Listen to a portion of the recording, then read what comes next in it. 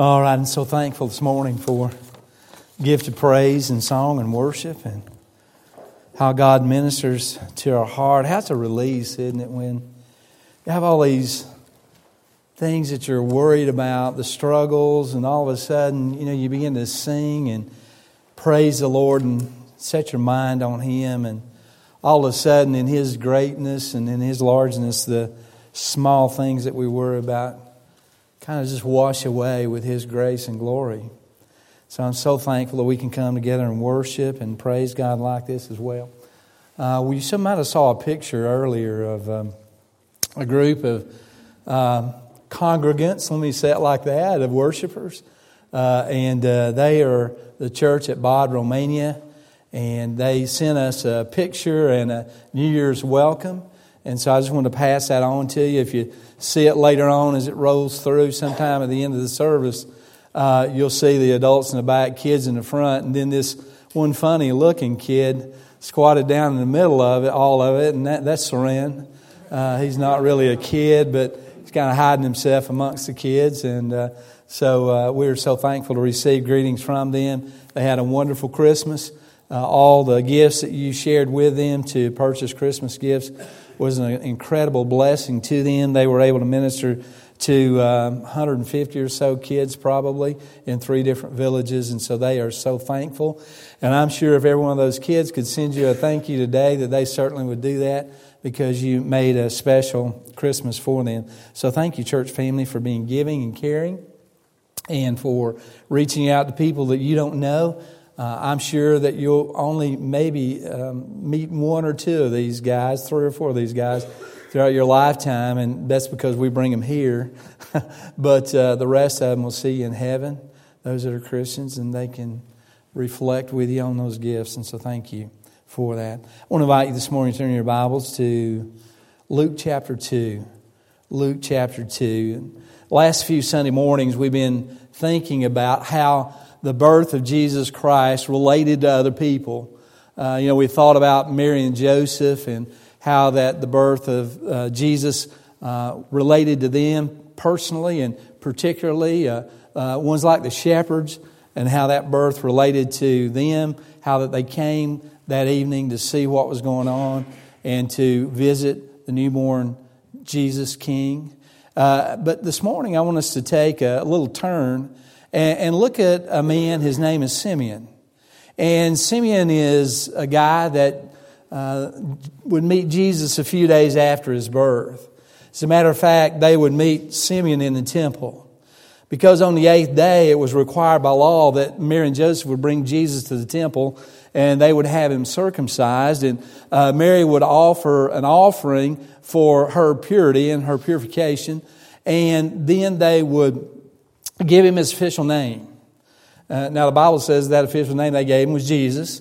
And they got that name because the angels told them to name him Jesus. And so they did that very thing. And so as they were there for these particular things in the temple, they met a man named Simeon. Now listen, Jesus not only came to die on a cross for our sins, but one of his objectives also was to live a perfect life, to live the law out in a perfect way, so that you and I could not only identify with his death, his payment for our sins, but we could also identify with his righteousness. The fact that he lived out the law, that he kept the law. And so the beginning of his days were certainly in obedience to the laws, as well as the end of his days here on earth were as well. And so they brought him to the temple and they met this guy named Simeon. Listen to the encounter that they had with him. Luke chapter 2, beginning of verse 25. Let me read for you through verse 35. It says, "And behold, there was a man in Jerusalem whose name was Simeon. And this man was just and devout, waiting for the consolation of Israel, and the Holy Spirit was upon him. And it had been revealed to him by the Holy Spirit that he would not see death before he had seen the Lord's Christ. So he came by the Spirit into the temple, and when the parents brought the child Jesus to do for him according to the custom of the law, he took him up in his arms and blessed God and said, Lord, Now you're letting your servant depart in peace according to your word. For my eyes have seen your salvation, which you have prepared before the face of all peoples, a light to bring revelation to the Gentiles and the glory of your people Israel. And Joseph and his mother marveled at those things which were spoken to him, of him. And then Simeon blessed him and said to Mary his mother, Behold, this child is destined for the fall and the rising of many in Israel, and for a sign which shall be spoken against. Yes, a word will pierce through your own soul also, that the thoughts of many hearts may be revealed. Bow with me if you would, and let's pray this morning. Father in heaven, we are so thankful today for the gift of Jesus Christ, our Savior. Father, as we've looked and how so many people looked upon the birth of Jesus Christ and so many different wonderful things, yet individually and personally, Jesus Christ affected each one of them, just as individually and personally affects us each day. That each one of us here this morning have had and been affected by Jesus Christ. Father, I just pray this morning that you would help reveal even further the confidence and the hope that we have in our Savior, Jesus Christ. Father, make us stronger for having been here this morning. Lord, help us to release and cast off our burdens that we might have here today and focus on our Savior, Jesus Christ, this morning. Father, for I ask it all in His name. Amen. You know, first of all, as you begin to think about Simeon, and all of a sudden he was there at the temple waiting, right? The first thing we see about Simeon is Simeon's wait. The Bible is pretty evident that Simeon had been there many times looking for what he saw that day.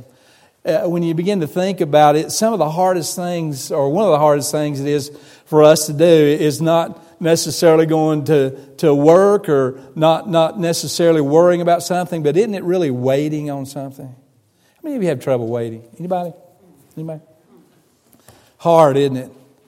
It's hard. Sometimes we look at waiting as wasting. You know, why should we, put this off and put this off? Or why can't it happen now? Or why doesn't God move now? Why doesn't He speak to me now? Or why doesn't He reveal Himself now? If He would just tell me what to do. Have you ever been there before? I mean, I'm willing.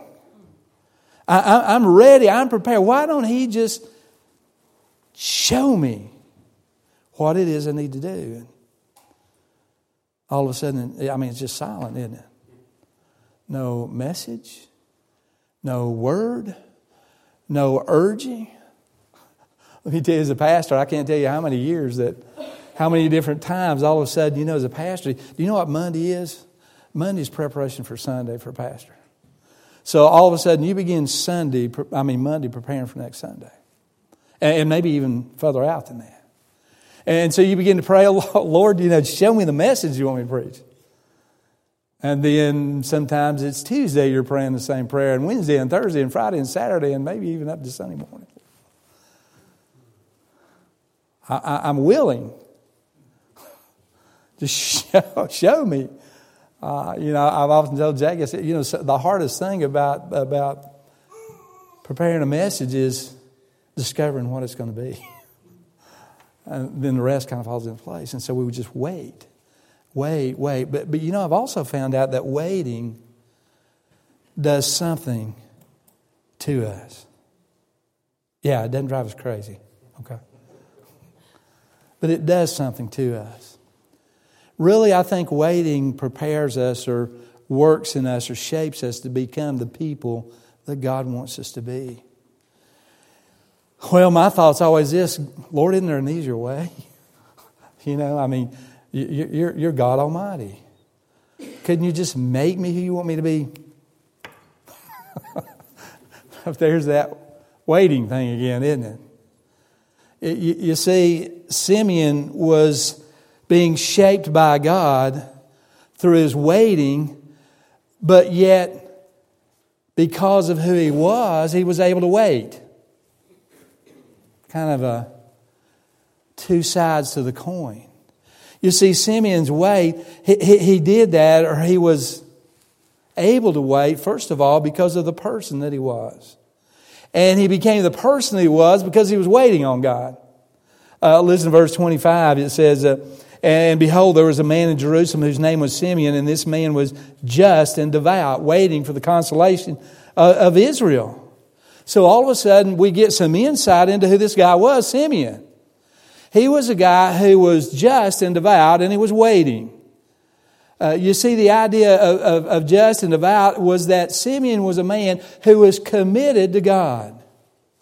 That he was committed to God for the long haul. At some place in Simeon's life, he came to the decision and to the commitment that, you know what? That God, no matter how long it takes, or no matter how long I have to wait, that I'm going to be available for your will to be done in my life. That if it takes a day or a year or 10,000 or 1,000 years, I'm going to wait if we had that long. And so Simeon was described, the person that he was someone who was committed to God. Who was ready to go whatever length it took to see God's will performed in his life. Now, you know, sometimes we are less than patient in our waiting on God, aren't we? Sometimes our patience turns into frustration. And our frustration turns into anger, and then that anger sometimes turns into hopelessness, and then we give up. But Simeon was committed to God working out this thing for him and in his life. And so he was able to wait. You know, one of the things that you and I have to realize as believers is that God sometimes takes a long view of life. And as long as He wants to work in us, we need to be committed to that work. Then we become the people that God wants us to be. Well, not only did he wait because of the person he was, but look a little bit further in the verse, that he was able to wait because of the power that he had. If you on in verse 25, it goes on to say that he was waiting for the consolation of Israel, and the Holy Spirit was upon him. Listen, we have absolutely no hope of waiting patiently on God apart from the power of the Holy Spirit working in us. Human power has no predisposition to wait. The human nature never wants to wait. The people that we are physically never want to wait. And a part as believers, as having the person of the Holy Spirit living in us, that He gives us the ability, the power to wait. You know, as believers, the Bible says the Holy Spirit was upon him. You and I today, as believers in the day that we live in today, in the age of the church, we would say that we're filled with the Holy Spirit. If we're not filled with the Holy Spirit, we're not going to be able to wait. I mean, come on. Unless the Spirit of God is controlling our lives, unless we're submissive and surrendered to Him, we're not going to be able to wait in the degree that Simeon did, waiting on God's performing His purpose in our lives today. As believers, we yield ourselves to the Holy Spirit. And that powerful Spirit in us helps us to wait. He encourages us along the way. What do we need? You know, what do we want to do when we're waiting? We want to give up. The Spirit of God in us, He becomes our cheerleader, our encourager, and He says, don't give up. Hold on. You can make it. He's our, you know, I'm really kind of intrigued by these things called life coaches. You know, have you ever seen somebody who needs a life coach tell them how to live? Coach them how to live. You know, as Christians, we have a built-in life coach. And He's the Holy Spirit. And if we'll let Him, He'll show us how to live our lives for Him. And so the Spirit of God in us. You see, a believer who's filled with the Holy Spirit can do incredible things. The Bible gives testimony of it. In the book of Acts, the believers that were filled with the Holy Spirit stood up in the face of death and destruction, and they preached the gospel boldly.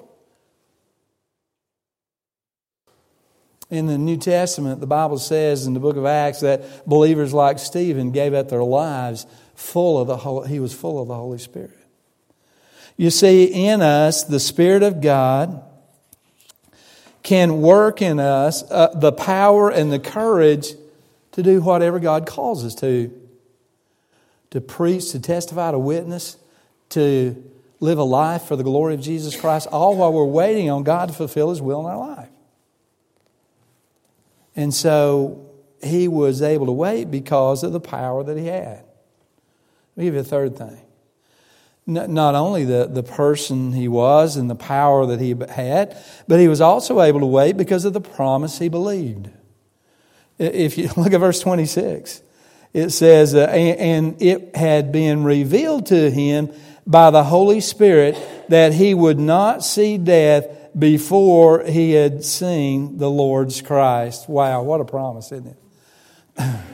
I want you to think about, if we really believed the promises of God like Simeon did,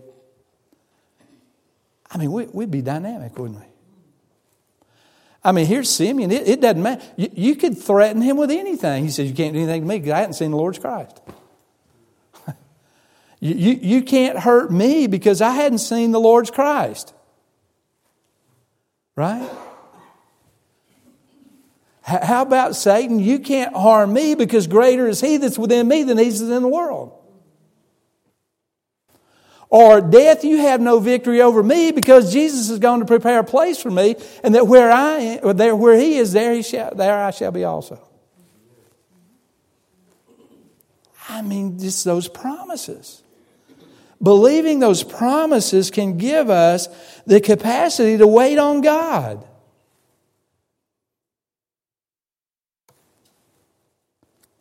Can you imagine the confidence that he had holding on to this promise of God? Maybe people ask him, why do you keep coming to the temple? Why do you keep doing all this? Why do you keep bothering? Why are you here every day? I hadn't seen the Lord's Christ. He could take all the ridicule and all the questions because he stood on the promises of God. The confidence because of the one who had made the promise. Hold on to God's promises, right? They're eternal and they're helpful in our lives today. And so how could Simeon wait for this event to happen? Because he said, hey, I've got a promise. I'm going to wait because God hadn't fulfilled His word to me yet. Think about the promises God has made to you as a believer. Let me give you just one short one. Being confident is the very thing that He who has begun a good work in you will complete it until the day of Jesus Christ. Do you know what that promise says? Is that God's going to finish you. That there's no way that you're going to be incomplete. That there's no way that He's going to stop anywhere in the process of making you mature and whole in Jesus Christ. And so, what does that give us the ability to do to wait? Well, let me give you a fourth thing. That Simeon could wait not only because of the promise and power and person he was, but also the prompting that he followed. Listen at verse 27. He says, and so he came by the Spirit into the temple, and when the parents had brought in the child Jesus to do for him according to the custom of the law. So listen, the Bible says, so he came into the temple by the Spirit. In other words, the Spirit prompted him to come. Can you imagine? Listen, Jesus, I don't know how long it took for Mary and Joseph to do what they needed to do for Jesus, for Mary in the temple. I don't know, maybe an hour, maybe 2 hours, I don't know. But a short window of time. And what if Simeon had missed this whole thing? What if all this waiting and waiting and waiting, and all of a sudden they get in, they get out, Simeon doesn't see him? But you see, the Bible says he was prompted by the Holy Spirit. Holy Spirit says, Simeon, if you don't see this thing, you better get to the temple. I mean, if you want this blessing, you better get to the temple. How many times do we miss the prompting of the Holy Spirit. How many times does God speak to our heart? He says, you urge us, nag in our spirit to do something, say something, go somewhere, and we ignore it. You see, think about what we miss when we quench the Spirit. In all those divine appointments that God is urging us to move toward, preparing for our meetings, and all of a sudden we just quench the Spirit and say no. And we miss God's blessing. You see, Simeon was able to wait because he was sensitive to the moving of the prompting of the Holy Spirit. So one of the great things that Simeon experienced, the coming of Jesus Christ, was he waited. He waited. Now listen, some of you guys went through Christmas and you could hardly wait, couldn't you? You couldn't even wait 10 days. You couldn't even wait 12 days. Our kids were so impatient during Christmas when they were little. Jackie started a thing with them the 12 days before Christmas and gave them a gift each day for 12 days before Christmas because they couldn't wait. And that, that's indulging, isn't it? I guess. I don't know. They were little gifts, but in preparation for the big gifts. And so we're like that often. But yet Simeon waited. Let me give you something else that Simeon did. Not only did Simeon wait, but Simeon worshiped. He worshiped the Lord Jesus Christ. If you look at verse 28 and following, Simeon experienced in his worship, he experienced satisfaction. We ought always, when we worship God, be satisfied. When we come before His presence and when we enter into worship, it really, in my mind, it's a picture of a celebration and a fellowship. There's a description of an event that's going to happen in heaven later on in the future in Revelation 19 that always reminds me of the great family of God and how the family of God embraces worship. And it's the marriage supper of the Lamb. And it's when the church is surrounding the Lord Jesus Christ in a great celebration. And there's this great joy that's going on and this great sense of satisfaction. And certainly he was satisfied. Listen to what verse 28 says. And he took him up in his arms and blessed God and said, Lord, now you're letting your servant depart in peace according to your word. What was Simeon saying? Thank you, God. I'm satisfied now. I've gotten everything that you've ever said that I was going to get. I'm full. I'm blessed.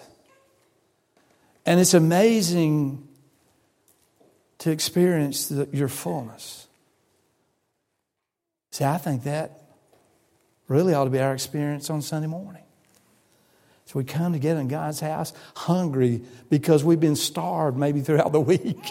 And we've been in a world that's cold and indifferent and a world that causes us sometimes to be anxious and upset. And yet in all of that, here we come together in God's house with God's people sharing and singing praises to God. And then all of a sudden, here's this wonderful sense of satisfaction. Satisfied. And coming together in the presence of God. And so when Simeon worshiped, he experienced satisfaction. Well, look at verses 30 and 32. Simeon enjoyed his salvation. Simeon didn't get saved here, but he enjoyed the salvation that he had. And when we worship God, we enjoy the salvation that we have. Right? Isn't it really a worship, a celebration of our salvation? It's really kind of a thank you, God, or an acknowledgement to God, or praise to God for saving us. Listen to what he says in these verses. He says, "For my eyes have seen your salvation." Listen, maybe in worship there's not another time that we experience on earth a vision or an understanding of our salvation like we do in worship. It may be the context where we're more open and understanding of our salvation than maybe any other time. I'm not saying that, but sometimes that's a likelihood, is that we see it that way. And so he's looking at the baby, and he's holding the baby in his arms, and he's looking down, and he's saying, I'm seeing my salvation. Isn't that amazing? In this gift of Jesus Christ, Simeon saw his Savior. His Savior. And in that he worshiped God. You see, your salvation, really what he was saying is that when he looked down at that baby, he was really saying your salvation is here. In other words, my salvation is here. I mean, it's arrived. It's present with me. Every one of us today, because of Jesus Christ, has the opportunity to either be saved and come to Jesus Christ or reject that gift of salvation. The Bible says, whosoever calls on the name of the Lord shall be saved. He's present. He's ready to save. Isaiah says that his arm's not too short to reach out and to save. In other words, you hadn't gone so far away from God or too far away from God that He cannot reach out and save you. I remember for a long time I was so embarrassed about my sin. Before I came to Jesus Christ, I wondered whether God could save me, let alone whether He would save me or not. I come to the realization if He didn't save me, I wasn't going to be saved, so I had to trust Him. And so, Simeon looked down and he says, here's my salvation. Look at verse 31. He says, which you have prepared before the face of all people. In other words, my salvation is real. I mean, He is here and He is real. He's prepared. That word prepared means that something that's come into reality or existence, that Jesus Christ was prepared. In other words, He was the one destined to provide our salvation. The Bible says before the foundation of the world. Lamb slain before the foundation of the world. So not only is your Savior here, but your Savior is real. He's real. Look at verse 32. A light to bring revelation to the Gentiles and the glory of your people Israel. Your salvation is revealed. My salvation is revealed. Just like Simeon's salvation was revealed. He's here. He's real. And He is revealed to you. And so because of that, Simeon enjoyed the fact of his Savior as he worshiped God. So when Simeon saw the newborn king, Simeon's reaction after all of his waiting was to worship. But finally, let me give you one last thing about his experience. Simeon's warning. He gave a warning about this babe and about who he would be and about his birth and about the things that would come from him. If you look at verse 34, he gave a warning of confrontation. He says, then Simeon blessed them and said to Mary his mother, behold, the child is destined for the fall and rising of many in Israel. In other words, Simeon looked at this little child and he says, one day this child is going to confront all people, right? That he's going to be either someone that they'll rise on or someone that they'll stumble over. When you look at the prophecies of Jesus Christ and what the New Testament says in several places, it compares Jesus Christ to be a stone, a cornerstone, but yet to some a stone or a rock of offense. Some would look at Jesus Christ and say, hallelujah, Savior, like Simeon did. Or Messiah, Lord. Or like the centurion, surely this must have been the Son of God. And some would look at Him and say, crucify Him. Crucify Him. Some would look at Him and say, oh, wow, this is just a carpenter's son from Nazareth. And some would fall at His knees and worship Him. When Simeon saw this little babe, he said, Mary, get yourself ready because here's what's going to happen. He is going to confront people. And some are going to believe and some are going to reject. And so there's going to be this confrontation. If you look a little bit further, not only a warning of confrontation, but a warning of conflict, that would conflict. Be a conflicting idea or thought. In verse 35, the end of verse 34, it says, and for a sign which will be spoken against, yes, a sword will pierce through your own soul, and the thoughts of many hearts may be revealed. What's he saying? He says, and for a sign which shall be spoken against. Conflict, right? He would be the one that there would be many that would speak against him. They would call him a blasphemer. They would call him a son of Beelzebub, the devil. They would call him a liar.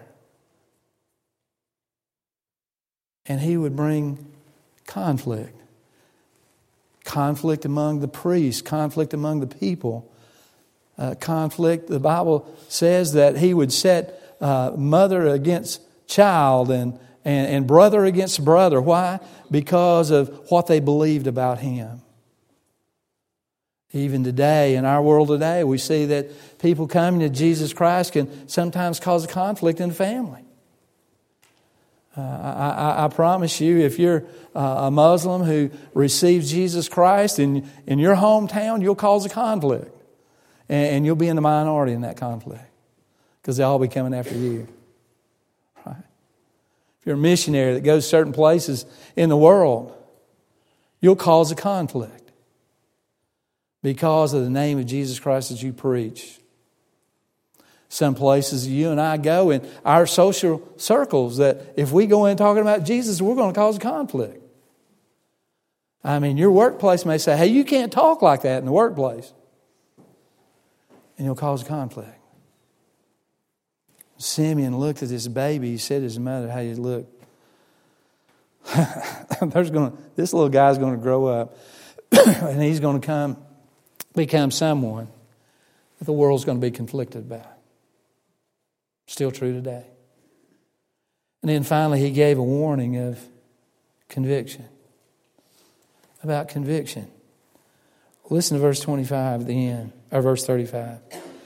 It says that the thoughts of many hearts may be revealed.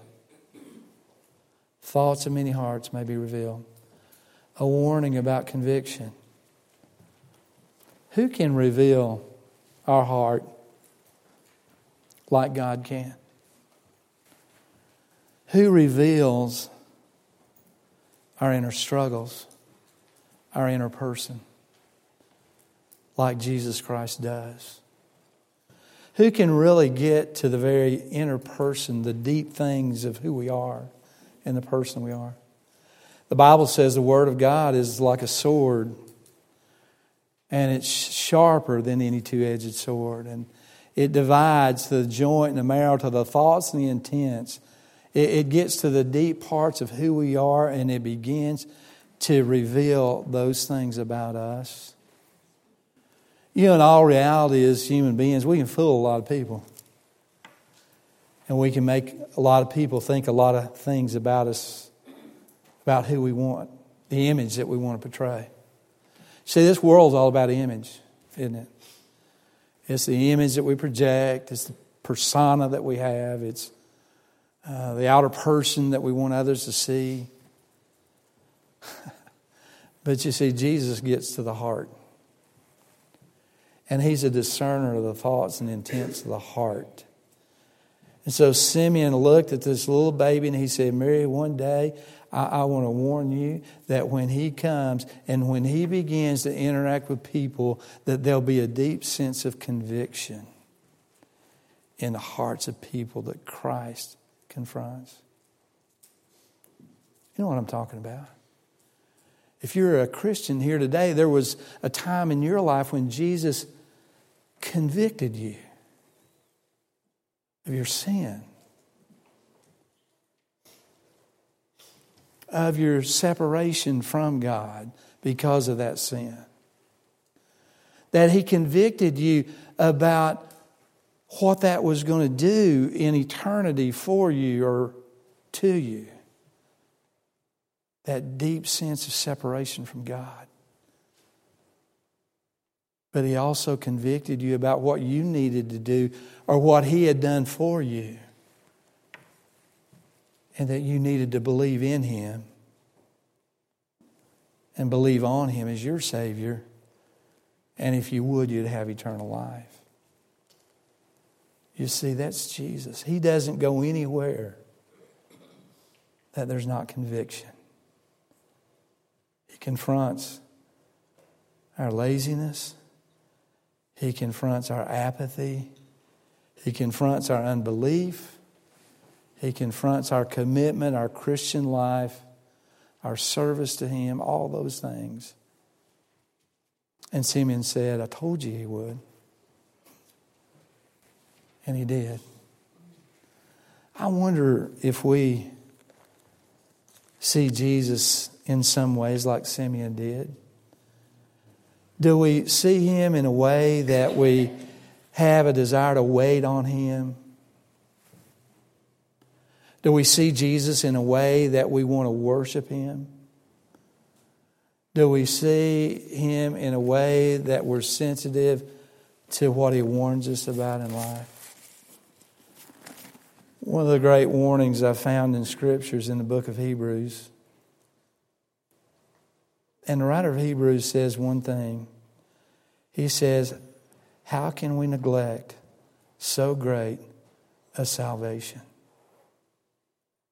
Bow with me and let's pray.